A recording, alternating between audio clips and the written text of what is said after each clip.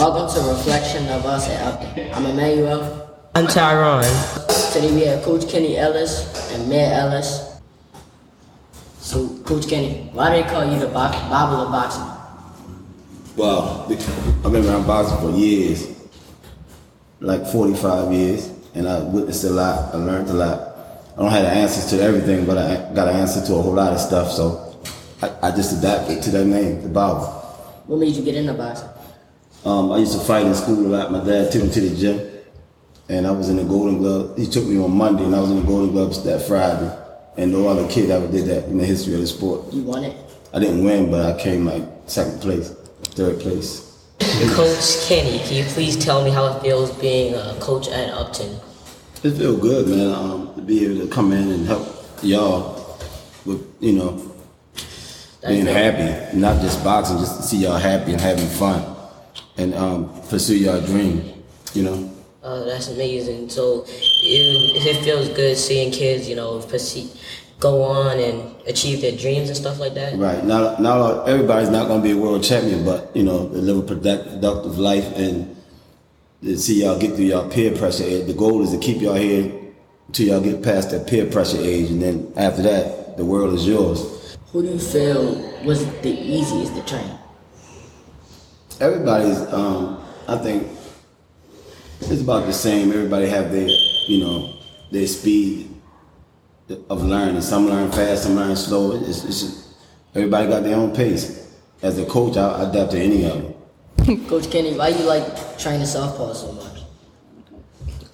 I know, I don't like training. I don't have a problem with training southpaw. I prefer orthodox because I lost to a southpaw, two southpaws. When I in the amateurs, I lost to two southpaws. I came back and beat one of them, but the other one, he passed away before we rematched. I don't have nothing against southpaws though, but I think right-handed fighters are better. What was your amateur record? I had 80-something fights, lost like 15. Okay. So what have you been doing as of now? How have you been doing and what's going on? Please tell me. I've been doing good. I'm in the gym every day, training professionals in the morning and then in the evening to work with the amateurs. I do boxing full time now. Man, what made you start boxing? My father being a coach, I just used to go to the gym with him. And one day he was like, I'm gonna put it in the ring. And I got in the ring, he thought I was gonna quit because I got hit, but that ain't make me quit. It made me want it more. And like I said, with him being a coach, I grew up around it. We used to watch tapes and stuff when I was little, like a baby. And I just latched onto it and I stuck with it. Why they call you Killer Bee? They called me Killer Bee because they say when I was little, I used to be mean. I didn't want no help with nothing. I just want to do everything on my own. And I believe it because I'm the same way. I can still be mean sometimes. Okay, and Mia, I said that right? Mm-hmm. How does it feel to be at Upton, Oh, it feel good because a lot of fighters be going from gym to gym. I've been at the same gym my whole life since I've been 4. So I've been here, 18 years. So it feel good.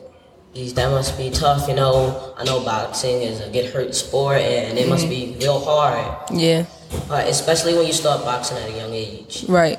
Matter of fact, how did that feel, starting boxing so young and working your way up to where you at now? I feel like I got the advantage because a lot of females on my level, well, not even on my level, a lot of females in my division right now ain't been boxing as long as me. So I feel like I know a little bit more. I've been around it longer, and I even, train with the best in boxing right now. So, like I said, I feel like I got the advantage. Would you consider yourself a power puncher or a master boxer? Both. How many amateur fights did you have? I had 24 amateur fights. What was your record? 20-4. What's the difference between amateur and the pros? For me, the only thing different for me was no headgear. The training's still hard. You still gotta make weight. Oh, and you weigh in the day before the fight. You don't weigh in the same day. Everything else is the same. You still gotta work hard. Gloves are smaller. Yeah, gloves are smaller. That's it. Do you think no matter what background you have, anybody can make it in boxing? Yeah. long as you dedicated and disciplined, you can make it in boxing. And if this is what you want, you gotta actually want this and have heart. You can't just be somebody, you see somebody else doing it and you think you can do it. No, it don't work like that. What would you say is a reasonable age to start boxing? Any age. You can start at, I would say the latest you would probably want to start, if you really trying to make it, I would say 20, 21. Because you starting from the beginning. But it's like you at a deadline too with your age. All right, can you please tell us some of the hardships you may face early on in your career? Probably deaf and people in the gym. That's the hardest thing. When you see opponents bigger than you, how do you feel about that? Do you feel scared? Do you feel excited? Like, how do you feel? I don't feel no way about it because muscles don't fight. I got 2 hands just like you, so we're going to fight it out.